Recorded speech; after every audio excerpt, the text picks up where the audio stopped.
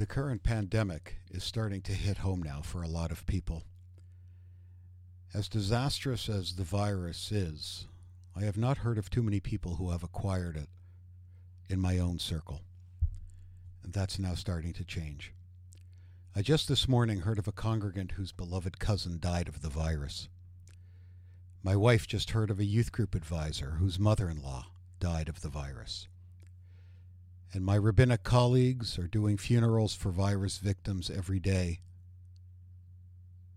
As if it ever was, this is no longer something else that happens simply to someone else. That's why I find it terribly saddening and angering that people try to stare down healthcare workers who are the ones going to save their lives. And to call them fake actors is just pitiful. The strength and integrity of our healthcare workers in the face of such rampant irresponsibility is an inspiration.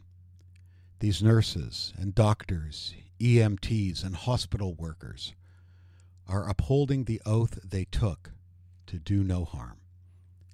They understand the screamers' pain more than the screamers do, I think.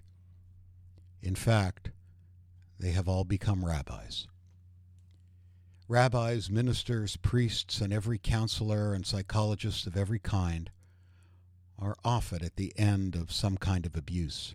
They are often ridiculed, criticized, and threatened in one way or the other, usually vocally, and they stay put. There is not a psychologist or counselor alive who hasn't had this experience. And still they stand and take whatever abuse is hurled at them because they have the strength that comes from serving something bigger themselves. The pain of another, regardless of how nasty, abusive, and simply mean they are. This has become the unintended revelation of this viral crisis. What we are all witnessing is the application of love and strength in the face of pain. And yes, I believe all those people protesting in front of the nurses and doctors with their guns and their loud voices are in pain. They are hurting. There is no doubt about that. And any counselor will tell you what they learned in Counseling 101. It is natural and expected that they will pour their anger out on someone who will take it.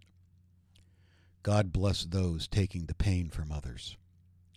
Real heroes work to heal us, and even those who abuse and degrade them. Their strength is indomitable. Their understanding of their fellow is profound, and their commitment to the ideal of therefore choose life ought to serve as an inspiration for us all.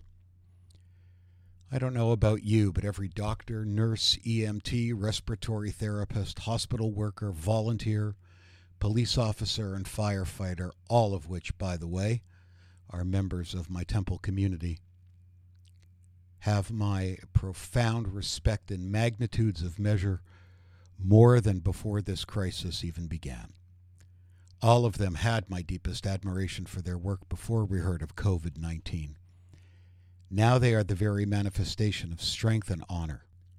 May they find the continued strength in the face of pain, ignorance, sorrow, and hate. May they soon experience what they should be experiencing all the time: basic love and respect.